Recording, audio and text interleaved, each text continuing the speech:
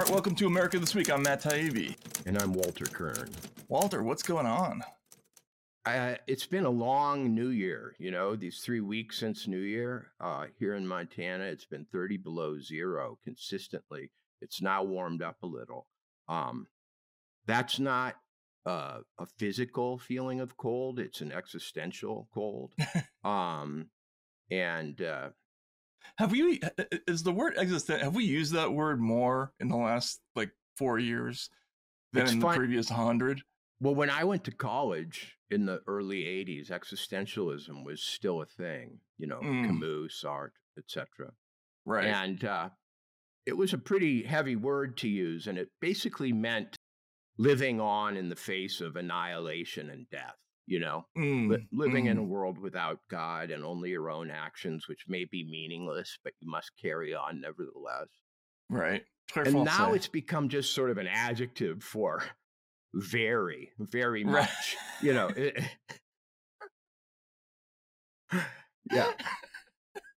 So, Trump is a very threat to democracy. Yeah. Existential threats, existential challenges, everything's existential now. Beer probably is existential, existentially refreshing. So it's existential cold that you're living in. Yeah. So I'm going to just, use the word the way it's being used, but it was existential in the sense that it caused you to fear that you were a tiny organism, very vulnerable to, the turns of the weather. And when I grew up in a cold climate, but when I went outside and it was both windy and 30 below, I thought, I could commit suicide this way. This is actually you just sort of lie down. Yeah, just lie down and sort of meditate, and probably within 5 minutes, my mind would be scrambled and I wouldn't be able to feel anything. I'd start to numb up. So, suicide by cold front. But I got through that. That was existential. See, suicide's a big existential thing. And then that's actually a big part of learning how to drink in the former Soviet Union. What? You have to be conscious of not passing out in certain places. How can you be conscious of not becoming unconscious? Because it's people do. Every year there's a raft of, I can't believe I used that term. There's a slew of stories about guys who go out ice fishing, get hammered, and then forget that they're, on an ice floe, right, and then freeze to death. Right. But there's also always stories about sort of men who curl up on benches on the way to the subway station, or they go out to the kiosk to get more vodka and they just never make it home. So it's sort of like you're training to be a grown man in the former Soviet Union. Is you have to learn, you have to know your measure, as Graham Greene would say, to be not so completely hammered that you forget to actually duck inside a doorway before you lie down. Although it doesn't work in the summer, that's for sure. It looks like Appomattox outside most beer bars. At least it did when I was there. Sorry. Well, that's interesting. I haven't had a drink since I was 30 years old. Had to stop. Really? But I always maintained that vigilance that you're talking about. I was, I practiced walking straight lines even when I was sober so that I could do it drunk. I had all kinds of sort of boundaries on my drinking that caused me never to get a DUI or, get in a bad fight or anything. And I did think that was the height of responsibility, to be able to be really, really drunk and yet still live and not be in jail, Right. Yeah, that's a sure sign that probably you're drinking too much. Is when there were many sure signs. One was that I would go into bars where local bands were playing and promise that I could get them a record contract in LA. I was a expansive, grandiose drinker who believed, Uh-oh. yeah, I wasn't mean. I was so nice. And then I'd come back to the same bar and the band would be playing the next night. And they'd said, "Did you call the Eagles manager and get us that contract?" And I'd say, Oh "What the man. hell are you talking about?" So, That's one of those things where you wake up in the morning and it's like uh who's that director who makes Inception? Christopher Nolan. You get those like extreme like reverse zoom shots where right, right. suddenly everything flashes back to you about all the horrible stupid shit that you said the night before. Yeah. Here was the thing: I didn't threaten people. I overpromised, and Right. actually, people will get angrier at you for overpromising than calling them a name. Right. Yeah. Right. So no drinking to get me through the existential cold, and you know, then my back went out during our live stream on the Iowa caucuses. Really? Right before, I was in severe back pain that whole time. Yeah. So mine too, but sorry, that's really weird. Okay. Really? Are you better now? 2/3, 3/4. I still got a sort of Frankenstein vibe when I walk, like Mm. keeping the back stiff. But the latest thinking on back pain and all the psychotherapeutic books about it say it's psychological, and that the way to get through throwing your back out is to pretend your back's fine and just keep moving while you examine your emotional state to see if anything is deeply stressing you. And there's a whole book on this. And I know a lot of people who go on TV all the time for whom back pain is a professional risk and affliction, and they swear by this method. So that's what I've been using. All right. I don't know. I think if a doctor tried that on me, I might punch him actually. Um, but that's I feel that way about a lot of things lately, so maybe that's just not uh definitive. Right. So okay, we last spoke during the Iowa caucuses, which was pretty interesting, I have to say. But this week is also marked by another, um, I would say, far more sordid ritual in politics, which is the annual meeting of the World Economic Forum in Davos. We're going to get back to Iowa, Yeah. but this has gradually become one of the most loathsome things that happens on schedule in the world, and it feels like it gets worse and worse every year. Uh, what did you notice so far from the headlines this week, or do we need to explain to people what this is? The Davos World Economic Forum is sort of like the Cannes Film Festival, or For one of the, oligarchs. yeah, for oligarchs, except they are the films. They give these frightening TED Talk kind of presentations to each other. They never show the audience, so it's unclear if all the CEOs and heads of state actually show up for the speeches, or if they're back in the ski lodge with their high-priced prostitutes. I was going to say that a singular feature of Davos is that it takes place in this kind of extremely exclusive sort of ski and buggery Right. resort for the like filthy rich. Like you not just I got $1.5 million. You have to have $100 million to be like somebody there. Right. Right. Sorry, go ahead. And I've come to call it star-based Davos because, first of all, it has a sort of 80s science fiction feel in its staging. They are up on this blue stage. For some reason, they stand like 10 feet apart.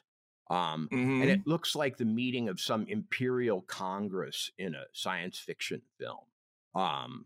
But it's got this very dated aesthetic. It reminds me of like Epcot or one of those, 70s visions of the future.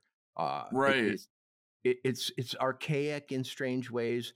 It's what a 1955 science fiction writer would imagine a world Congress in 2008 would look like, but not necessarily 2024.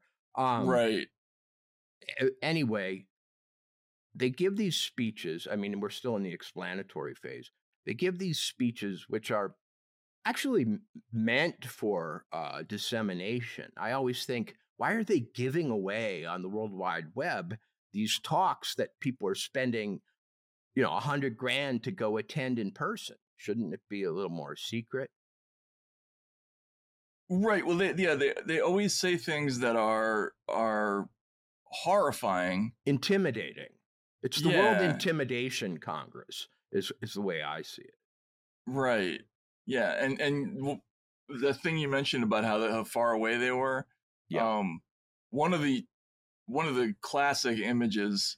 Maybe we can splice this in later, but from this event was the European Commission President, Ursula von der Leyen, who I like to call Ursula von Evil. She's, first of all, everyone at Davos looks like a late stage Westworld cyborg, you know, like, and she's somebody. She's like a rich person's ice princess fantasy or something like that. She's just this perfect looking Aryan creature. Anyway, she's on a podium, all the way to one side of this gigantic stage with this huge WEF backlit thing, and then all the way to the other side, slouched in a chair, is Klaus von Schwab, and it's just this really bizarre visual that they did, and then she gives a speech,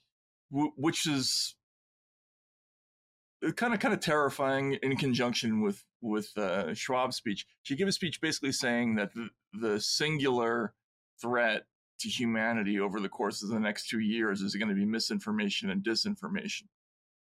And people like you and me, Matt, really. Exactly. That's what I hear when they say that. Right. That's what they mean. And,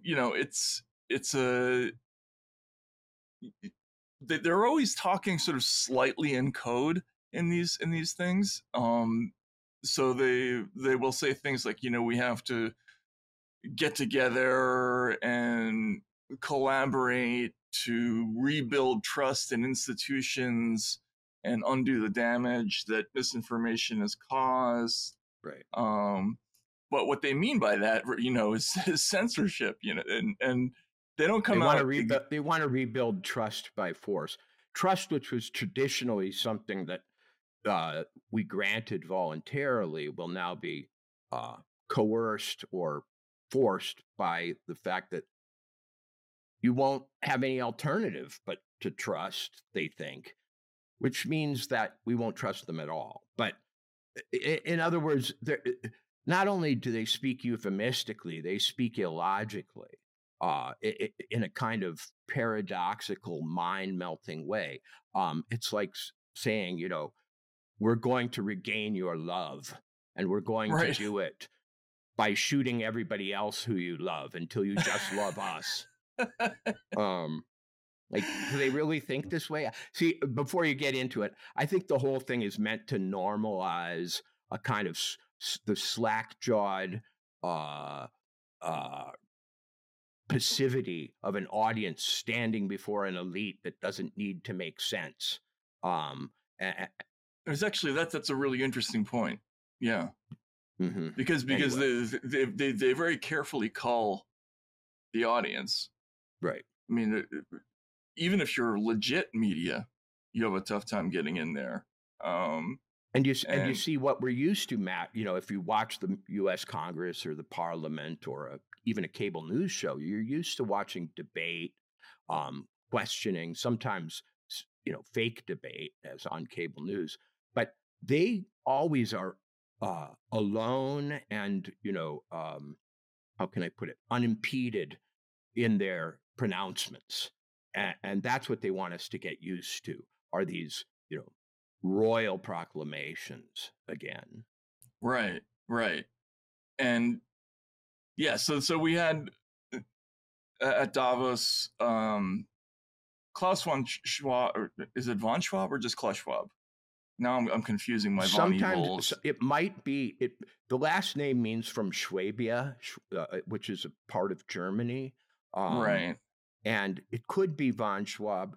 He may, for aesthetic reasons and not wanting to, you know, uh, conjure up the spectacle of Kaisers and so on, not use von, but Right. Right. Okay. So here's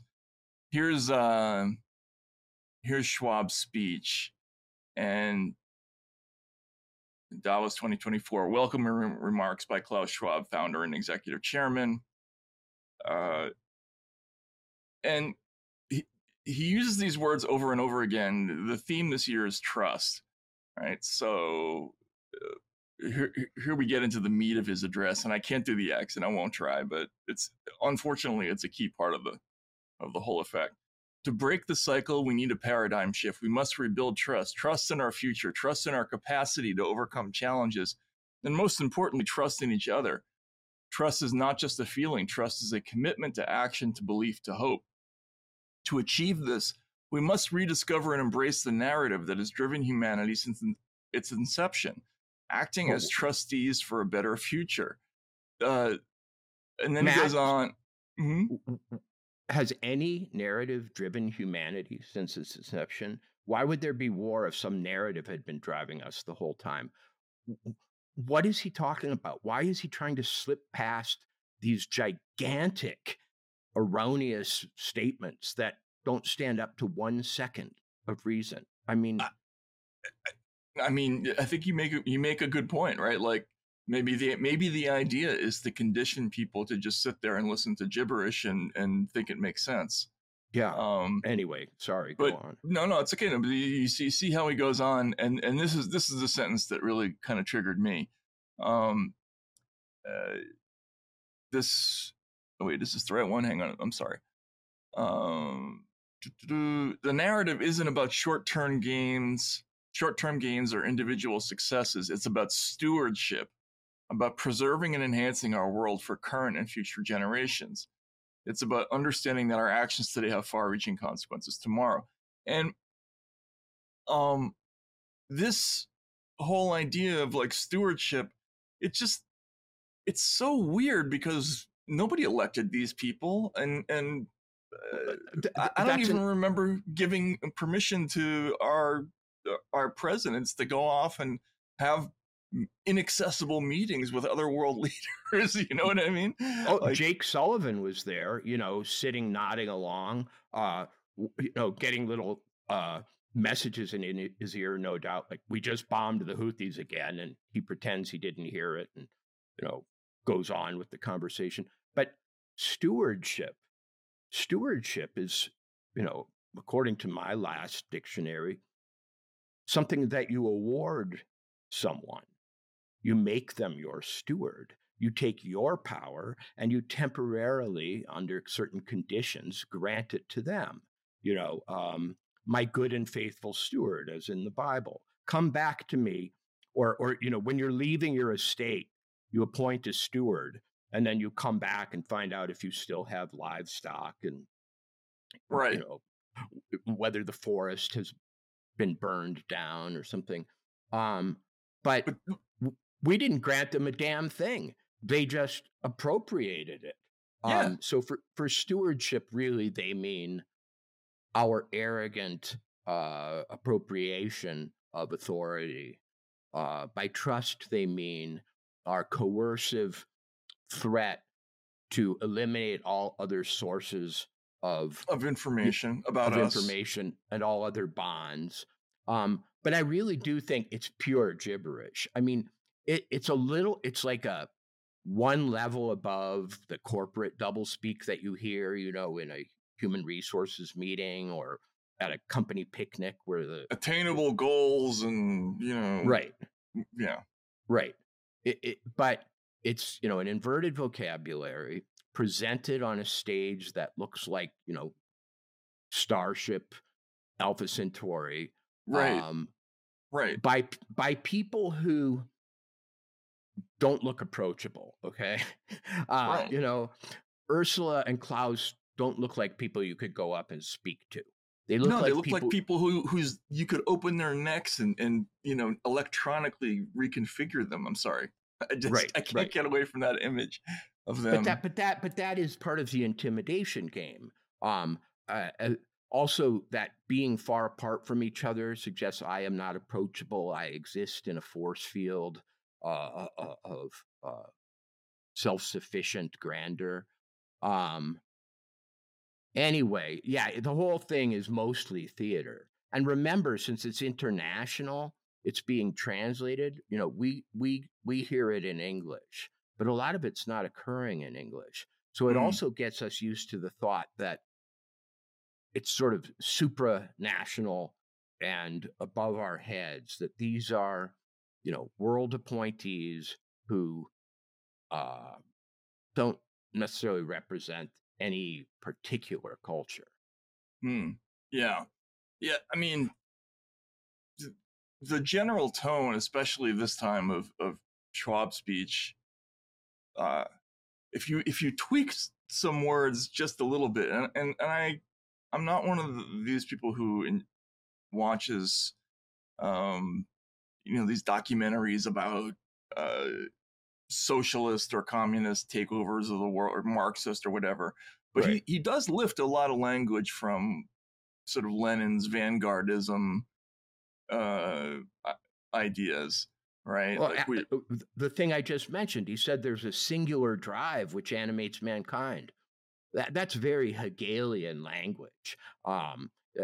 That's Germanic historical inevitability right there. What is that singular drive?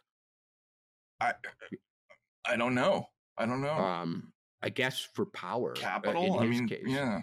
Yeah, no, I mean, in other words, they want to portray themselves as at the tip of some kind of uh, historical spear, the very vanguard. I mean, this is progressivism weaponized. Um, But it's tweaked though, right? We're not the vanguard of the proletariat. We're the vanguard of like progress or something like that. yes, they're the vanguard of some ineffable historical will that is not that of any particular group or so on.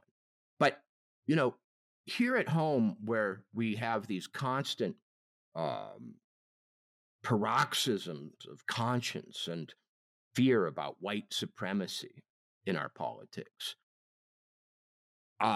we never identify these people as the true avatars of it, because I've never seen anything whiter or more supremacist than Right. You Davos. have to go back to Hitler's eagle's nest to see something scarier than this group. Yeah, Sorry. yeah, Yeah. yeah. Ursula and Um, Klaus. I mean, they take us for fools. I tweeted last week, is it farmers and diesel mechanics in Iowa who we should fear are white supremacists? Or is it these, global Bond villain mastermind TED Talk from hell people? And they just look like flat Nazis. And I'm sorry, and the sound like them. normalization of Nazi aesthetics is a real trend over the last year, Mm-hmm. and nothing could be more uh, Fourth Reich, Third Reich, and Fourth Reich. Maybe this is the fourth than what we're seeing here. Um, You've seen the movie, obviously. We've talked about this. The movie Starship Troopers, oh yeah, right? So one of the brilliant things that it's Paul Verhoeven, right? That's who the yeah, director is in that. yeah, yeah, Um, so he kind of cons the audience into slowly accepting Nazi ideas and Nazi aesthetic throughout the movie, and you don't notice the subtle costume changes, the subtle changes in the backdrop, uh, in the fonts, but they're moving the audience in that direction the yes, entire time. And you're right. There's been a lot of that in the last year. The sort of triumph of the will style, uh, presentation of certain leaders, um, and we're being, I guess, conditioned to think that that's okay. It's creepy. And the other thing is, like I was introduced to Davos a long time ago, probably before most Americans were, because I was living in Russia um, at this moment in time when a lot of deals that had to do with uh, the construction of Russia's future were being brokered at Davos. So there Mm-hmm. was an infamous meeting, I think it was in 95 or 96, where one of Yeltsin's or a team of Yeltsin's people met with a bunch of the Russian oligarchs, and they kind of made this backroom deal and there were some Western aid advisors there. Basically, the idea was we're going to privatize a bunch of huge oil companies to you guys, and in return, you're going to massively support Yeltsin's re-election campaign, and everybody's going to walk away happy because we're gonna stave off the communists. And this is all done in some hotel room in Switzerland, and Mm-hmm. the news trickled out to Russians later, and for a very good reason. The Russian people started to have a very negative opinion of this Davos meeting long before we did, and I think this idea that there are sort of huge consequential arrangements being made that we are not invited to, not allowed to participate in, about things like censorship. I mean, Von Evil is talking about her Digital Services Act and talking about how it needs to be expanded and all these things. I, do you doubt for a minute that they're talking about plans to do more of that at this place?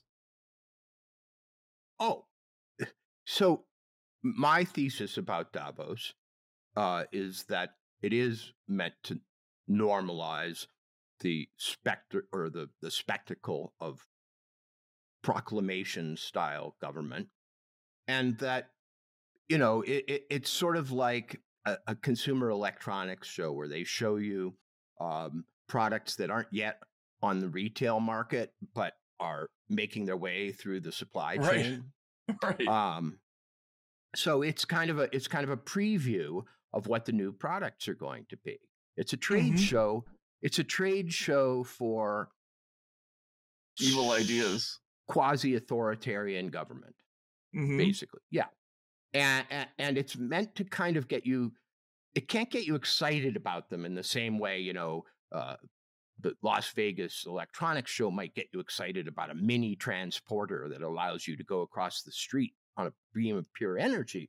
But they can do the next best thing and make you afraid, which is a form of excitement. So I also tend to think they overstate threats and they overstate they overstate their plans in order to get people talking about them, which is a weird way of making them come true. Um, get people afraid, get people babbling and gossiping, and then bring it in, because by then it's kind of old news. You've kind of feared it into existence. And I don't know how they plan to restore trust or get rid of all mis and disinformation.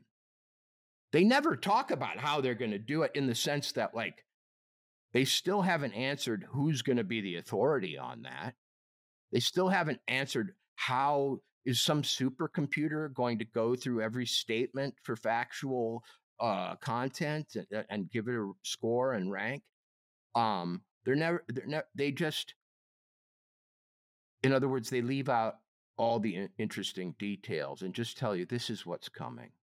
And they did that about Ukraine this week. I don't know if you saw, she was on stage, I think, with Jake Sullivan or somebody talking about, no, maybe it was another, it was maybe No, I think it another. was Schwab. She was talking about,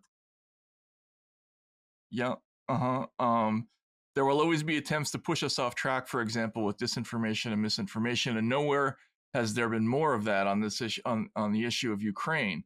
So let me provide you with some real information. Russia is failing on strategic goals. It is first and foremost a military failure. We haven't forgotten that. When Russia invaded Ukraine, many feared that Kiev would fall within a few days, blah, blah, blah. And then she just goes on and on and on. But it's all about how Ukraine's winning the war. Ukraine's better future is called Europe, and it was with immense joy that last month we decided to launch the negotiations of a session for Ukraine's EU membership. This will be Ukraine's historic achievement, and it will be Europe responding to the call of history. Another call of history meme there. They really do want to hypnotize everybody into thinking that history is some kind of